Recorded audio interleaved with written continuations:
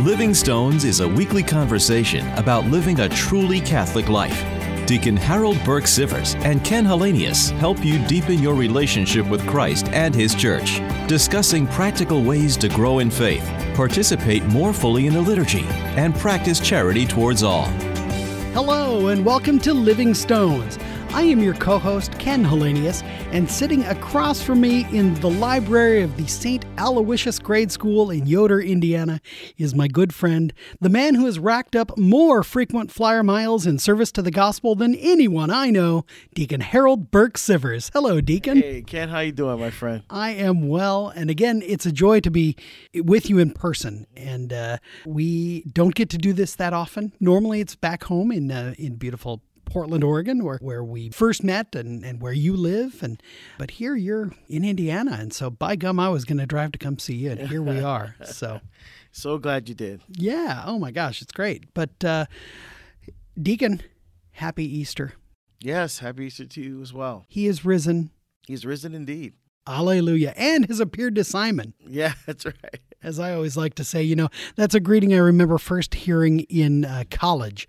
A friend of mine who had converted to Catholicism from being a Lutheran introduced me to this, he is risen indeed response. And I remember thinking, we can make that more Catholic, my friend. Yeah. By adding in that wonderful line from the Gospel of Luke, and has appeared to Simon. And so there you go. Yeah, it's here we are in Easter, and Lent was long. Always is. I mean, it's actually like 46 days, really, if you think about it. Yeah. But now we're at the very beginning of truly the most glorious season of the church year. And it's even longer. It's 50 days. So take that, you 46-day Lent. We're going to celebrate Easter for 50 straight days. And not only that, but we're going to really celebrate it. We're going to go hard for the first 8 days. Because all of this week is basically Easter Sunday over and over and over. It's like Groundhog Day, but for joy. Yeah. And so we're in the octave of Easter. What does that even mean? Yeah. So octave comes from the Latin word for 8, right? And so it's 8 days because, they said Jesus rose on the 8th day, right? So there were, so like of creation. Right. So if you from Sunday to Sunday, inclusive is 8 days, right? Okay, so Sunday, Monday, Tuesday, Wednesday, Thursday, Friday, Saturday, Sunday again. Sure. So the 8th day. And so we see it as in a sense, a new creation, the resurrection, calling us to life, conquering death. That's extremely important. Sometimes people question why Jesus had to die. Why couldn't he just teach and die of old age? And we talked about this during Lent. The worst effect of sin is death. Cutting yourself off from God's life. So Christ restores that to us. And so although we still fear death in a sense, sure. I mean, I'm not afraid of death. That's something that every single person is going to have to go through. You used to say the only two things you be sure of in life is death and taxes. Right. But you don't have to pay your taxes if you don't want, but you're going to die. You're going to die. That's for sure. So it's just a matter of where you are in your relationship with God as we're journeying toward death, really. But it shouldn't be a morbid thing, but it's like, for me, I want to squeeze out as much as I can, with the gifts that God has given me. I want to, when I stand before, I want to multiply. I want to bring him not just threefold to sixfold. I want to bring him 100-fold, right? Of the gifts that he's given. And so when you live life that way, just very deliberately, very focused, and I have some ascetical practices that help keep me. So again, the physical we talked about last week, right? So I don't watch television, like rarely watch TV, and not because again TV's bad. EWTN, right? Right. You're on it. I'm on it, right? Come on, yeah. But for me, there are other things I could be doing at that time that are going to be drawing me closer to Christ. Mm-hmm. Even spending time with the family. That's drawing me closer to Christ, or spending time with my wife. We decided to do these weekend getaways, when I'm off the road, like 3-4 day weekend things. Yeah. And I'm very much looking forward to the next one. Yeah. We had a really a wonderful time at the Oregon coast. I think this time I'm going to take her into the mountains, into the gorge. I hope she's not listening and you're No, she doesn't listen. Oh, your bride is like mine. She's like, she considers listening to us an ascetical practice of her own. Yeah.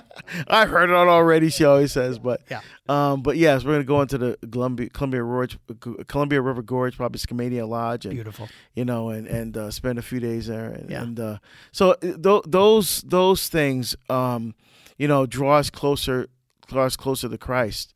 And, this octave, these 8 days are wonderful. And every day is a solemnity. It's not a holy day of obligation, but every day is a solemnity. So every day is like Sunday. Right. Right. Which is a wonderful remembrance. And that kind of, we do that because we're that filled with joy by this. And because, like you said, the 8th day of creation is the day of the new creation, the recreation of all things. And so by celebrating Easter for 8 straight days, we're pointing out that this has truly made all things new. There's no ascetical practices in this week. This is all joy. I mean, that even includes, obviously Fridays are traditionally days when we recall the Passion of the Lord. But this Friday in Easter week is actually a Sunday. It's liturgically, it is Easter Sunday. It is part of this octave. So it's not a day of ascetical practices. Yep. It's a day of joy. Yeah, exactly. And I know you know where I'm going with this. Yes. Because this Friday is my personal favorite feast day of the year. And because I call it Meeting Friday, MEATING, Meeting Friday, because it's not a Friday. It's actually Sunday. It's a day of celebration. It's a day of Easter. And my little phrase that I've used for a while on this is, if you don't eat meat at every meal on Meeting Friday, you're denying the bodily resurrection of our Lord. Because he took flesh and became one of us. And so we too should take flesh in the form of delicious flesh meats at all the meals. Because his body was not found in the tomb. His body was raised. And it was raised to a new and glorious creation. A new and glorious resurrection that is the foretaste of ours. He is as we soon will be. His body was not, to be crass, eaten by worms. His body is resurrected and glorified, and we too shall be resurrected and glorified and one with him in the kingdom, where we will be gathered around the wedding feast of the Lamb, the wedding feast of the Lord that we read about in the book of Revelation, in the Revelation of St. John. That is actually the sacred Mass. That is the Holy Mass taking place in heaven that we are at when we kneel at Mass. Every time we go, we are getting that foretaste of heaven. Meeting Friday is a little foretaste of that again. And so, yeah, this is a Sunday all week long. Yeah, so true. And, we've kind of stolen it from you. A group of us men get together as close as we can to Meeting Friday and devour delicious meats. It's not stealing. It's something I want to be a universal celebration in Holy Mother Church, because this is joy. Absolutely. Yeah. And even vegetarians can get in on the joy. It means to celebrate to the maximum extent that you can, the best way that you know. So if you're a vegetarian, have the tastiest cauliflower steak you could ever imagine. But just think of it. This is a celebration of the incarnation and the resurrection, the bodily resurrection of our Lord. Yes. That's my pitch. Yeah, I totally agree with you. And even some family celebrations, I think, will be wonderful during this time, like having an Easter cake, Yes. Some people on Christmas, they have a birthday cake for Jesus, just like he's part of the family, just like you have a birthday cake for each of the kids. Right. What's your favorite cake? And, the mom, well, at least when I was growing up, mom made you the cake. Now, I guess you can go to somewhere and buy a cake now, right, but mom made it from scratch, those box cakes and stuff like that. And that was always look forward to that, I know lamb cakes are popular, especially in Polish communities. Like on Easter, you will get a cake in the shape of a lamb, even if it's cut out or if it's 3D. It represents the triumph of the Lamb, of course, the image of Christ. Yeah, and it shouldn't be about the Easter bunny. And although a lot of parents will go through they have the Easter baskets or hide the eggs and kids go search for them. But really, those are ancillary. The primary thing should be focused on why we have Easter in the first place. Right. We can't water it down and just make it just a cultural. It's not a Hallmark holiday. Right. No, Exactly. this is a Christian holiday. Mm-hmm. It is Yep. the Christian holiday par excellence. Yep. Yep. And so I think trying to establish some practices and some family traditions, at home, I think would be a wonderful thing to do, because these are the types of things you want your kids to bring into their own families one day. Or if the child becomes a priest or a nun, they bring those memories into the priesthood, into the convent with them. Maybe even implement some of them. You can bring, our family used to do this, and maybe this might be fun to do. Yeah. In the convent. And, Yeah. like special meal or preaching about it from the pulpit, whether you have the joy of raising a future priest or deacon in your house, they can preach about those traditions too, like you have. Yeah, and so they'll say, wow, look, this is the kind of fruit that these traditions are bearing. And that's what you're doing. You're planting seeds in the hearts of your children, in the hearts of your family. Because what you don't want is for this time of year to become just a fond memory. Oh, yes, I remember the Lilies. We used to go to church on Sunday, and Father, you actually used incense, and come on, even helping to deeply connect them to at this what's going on at the Mass. Yeah. What do these things represent? Why do we have the lilies? Why is Father using incense?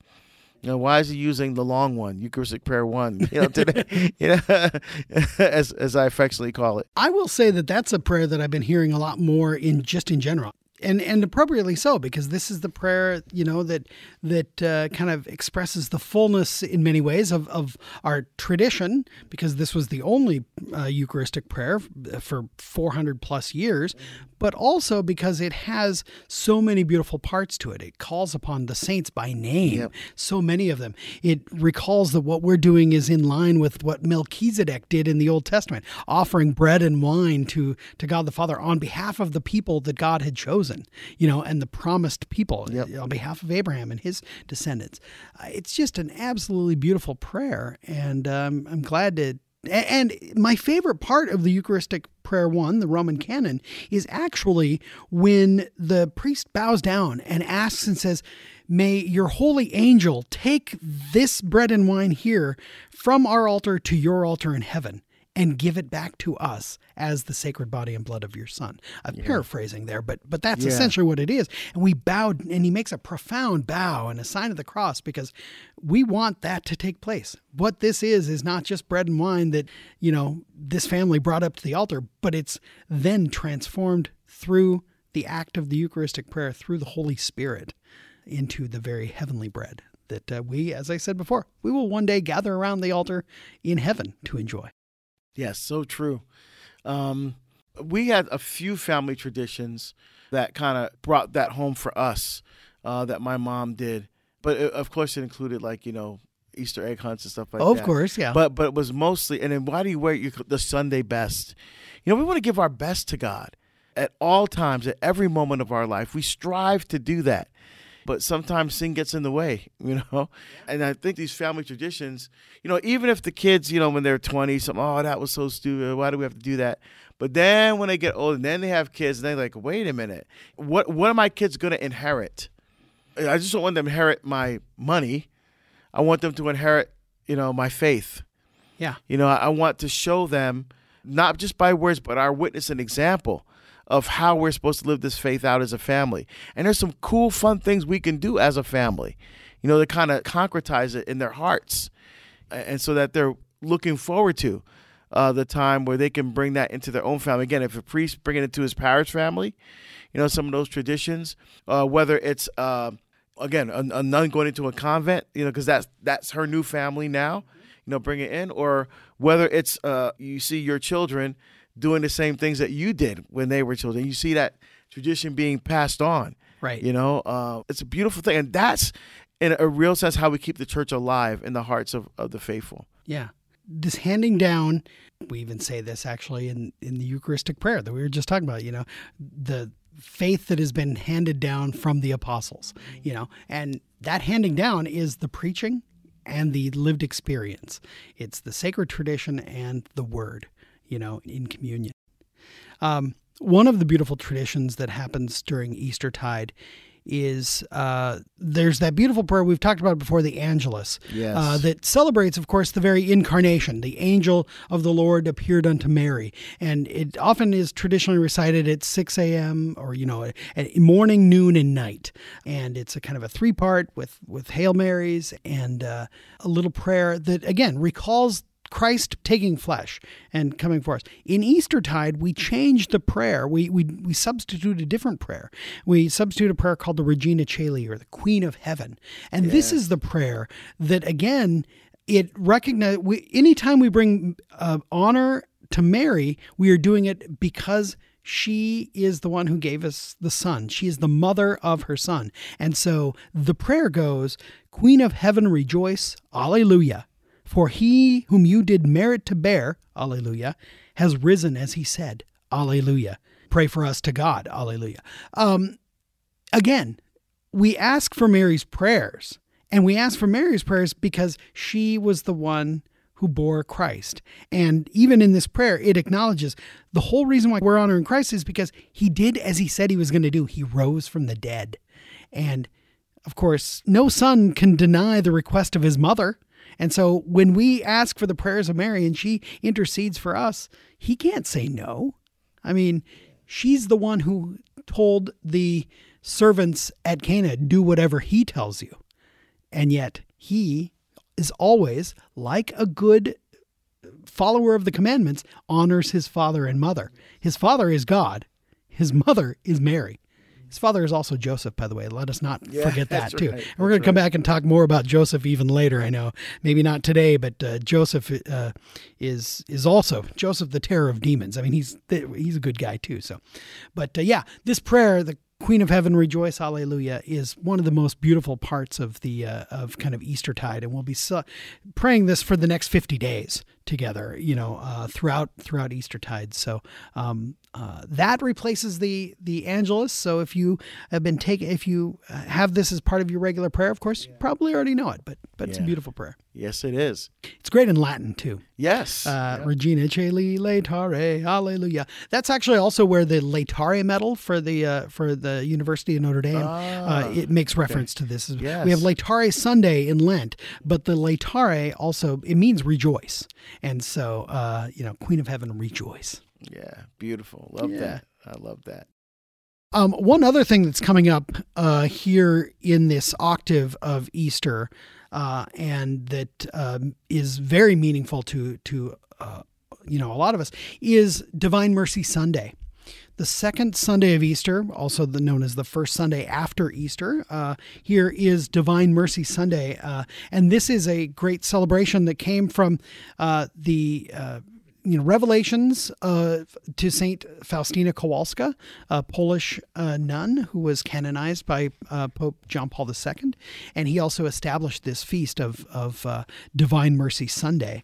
And so we will be hearing about this coming Sunday.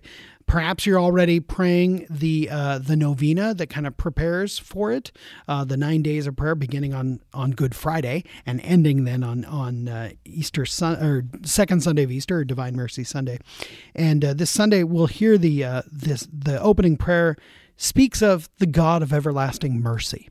And that's ultimately what Divine Mercy Sunday is about, is recognizing that what Christ has accomplished for us is restoring us to the love of God and applying the mercy of God towards us. So the prayer begins, God of everlasting mercy, who in the very recurrence of the Paschal feast, so the fact that we do this every year, when you kindle the faith of the people you have made your own, increase, we pray, the grace you have bestowed, so that all may grasp and rightly understand in what font they have been washed, by whose Spirit they have been reborn, by whose blood they have been redeemed.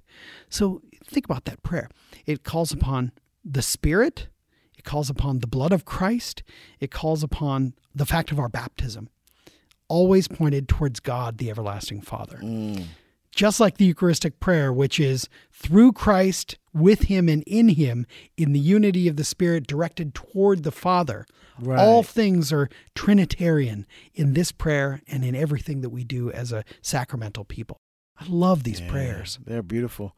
And even the readings for Divine Mercy Sunday, Acts of the Apostles, many signs and wonders were done among the people by the hands of the apostles. So the apostles continued Jesus' work of healing, Right. and restoring people to both physical and spiritual health. He said, this is the part, thus they would even carry the sick out into the street and laid them on cots and mats, so that when Peter came by, at least his shadow might fall on one or another of them. Isn't that crazy? What the heck, man? I mean, just his shadow. What must that have been like? Right?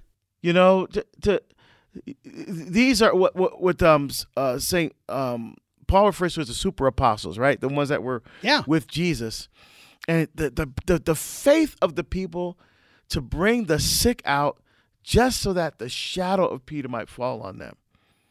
Holy cow, what incredible faith. I'm reminded of course, the woman with the issue of blood that we read about in the Gospels, who just wanted to touch the hem of Jesus's garment. Not even physically touch Jesus, just the hem of his garment. And the power went out of him, and she was healed immediately. And she was healed by her faith. So as you talk here about the faith of the people that brought the sick and the lame out, just that the shadow might, Peter's shadow might fall upon them. And doesn't the reading go on to actually say, and they were healed? I mean, like, it was not just an act of faith, but like, this was an actual act that their faith was rewarded, In fact, it says they were all cured. They were all cured. So think about that, right? We read, of course, in the Gospels about the people that lowered the stretcher down because the room was too full to get the paralyzed man to Jesus. So they tore open a hole in the roof and lowered him down. It was the faith of that man's friends that cured him. Christ recognizes that faith is what has saved you. That's what he tells the woman with the flow of blood. Your faith has saved you. He tells the faith of your friends is what I tell you, pick up your mat and walk. Your sins are forgiven. Our responsibility as people of faith is to bring people to Christ. We have to share. They may not be people of faith yet, the people that we want to help, but our faith has effects in their lives too. We bring them to Christ. We bring them to the sacraments. We invite them. We carry them if we have to. Yep. And Christ can do great things by faith. Yeah, we shouldn't be reluctant to do that. I don't want to say anything bad about my Baptist brothers and sisters who are like, no, you have to be old enough to choose it yourself. We believe that infant baptism is a legitimate and good practice because it's the faith of the parents and godparents that are bringing this child to salvation. Acts of the Apostles shows just why that works. Yeah, exactly. And the Psalm is Psalm 118. Psalm 118 is one of what they call the Hallel Psalms. 114 to 118 and Psalm 135 are the praise Psalms. Yeah. And it says, it's interesting. It says, give thanks to the Lord, for he is good. His love is everlasting. Or his mercy endures forever. Yeah, or his mercy. See, the word in Hebrew is actually hesed, which is mercy, actually. But it's merciful love. Right. So some people translate it as love. Some people translate it as mercy. But it's actually the same word in Hebrew. Yeah. But merciful love actually would be the closest translation to hesed. Okay. So, and then, of course, in the... That's a beautiful psalm. It's long. It's repetitive. It's a long one. It's long and it's repetitive. Yes. For his mercy endures forever. For his love is everlasting. However you translate that, that's a call and response throughout that psalm, and it's beautiful because it comes up regularly in the in Sunday midday prayer, in the liturgy of the hours. It's just like when you're in a community praying that, for his love endures forever, for his mercy endures forever, over and over, it actually becomes part of your breathing. And that's when it becomes part of who you are, too. God's mercy endures forever. And we need to hear that. And here we are on Divine Mercy Sunday hearing that. And then the second reading, just look at the book of Revelation, John is told to write down what he sees, right? And so he saw one as the Son of Man standing in front of him, ankle-length robes. He fell down as though dead in front of him. And he said, do not be afraid. I am the first and the last. So in Greek, the Alpha and the Omega, the one who lives. I was once dead, but now I am alive forever and ever. That's the resurrection. Man. That's the resurrection. Of course, then the gospel from John, John chapter 20, on the first day of the week, Jesus comes in and gives specific and direct authority to forgive sins to those apostles. Empowered them with his Holy Spirit in his love and mercy. He still wants to touch us with his own hands and love us with his own heart. So he didn't say, okay, just have people just pray to me and I'll forgive them. No, he gives that authority to the apostles because he still wants to touch us and love us personally. It reminds me of that beautiful, you go to confession and you hear the words of absolution. Through the ministry of the church, may God grant you pardon and peace, and I absolve you of your sins. In the name of the Father, and of the Son, and the Holy Spirit. It's the ministry of the church, but it's a personal act of forgiveness. But it's not I, the priest. It's I, Christ. That is the moment when truly the priest is acting in persona Christi, right, in the person of Christ, on the authority that we read about in That's the only way you could do it if you have the authority of Christ. You cannot say, I absolve, because no man could forgive anybody of their sins. Only God can. But through the priest. That's right. Just like he did in the book of Leviticus. It's delightful. This is all about mercy and love and joy, and as cheesy as the phrase is, we are an Alleluia people, or we are an Easter people, and Alleluia is our song. I say it's cheesy, but that's actually a phrase of John Paul II. Yeah. So, it sounds a little hokey to me, but it's true. We are a joyful people who have been redeemed in Christ, and there's nothing greater to say than that. Alleluia. Yeah, amen. Friends, we've run out of time tonight, but as always, we invite you to connect with us by going to Living Stones Media on Facebook, and you can also download previous episodes of the show at materdeiradio.com. Deacon, until we gather again next week, might we have an Easter blessing? Well, mighty God bless you and keep you, the Father and the Son and the Holy Spirit. Amen. Amen. Hallelujah. Hallelujah. We'll see you next week here on Living Stones.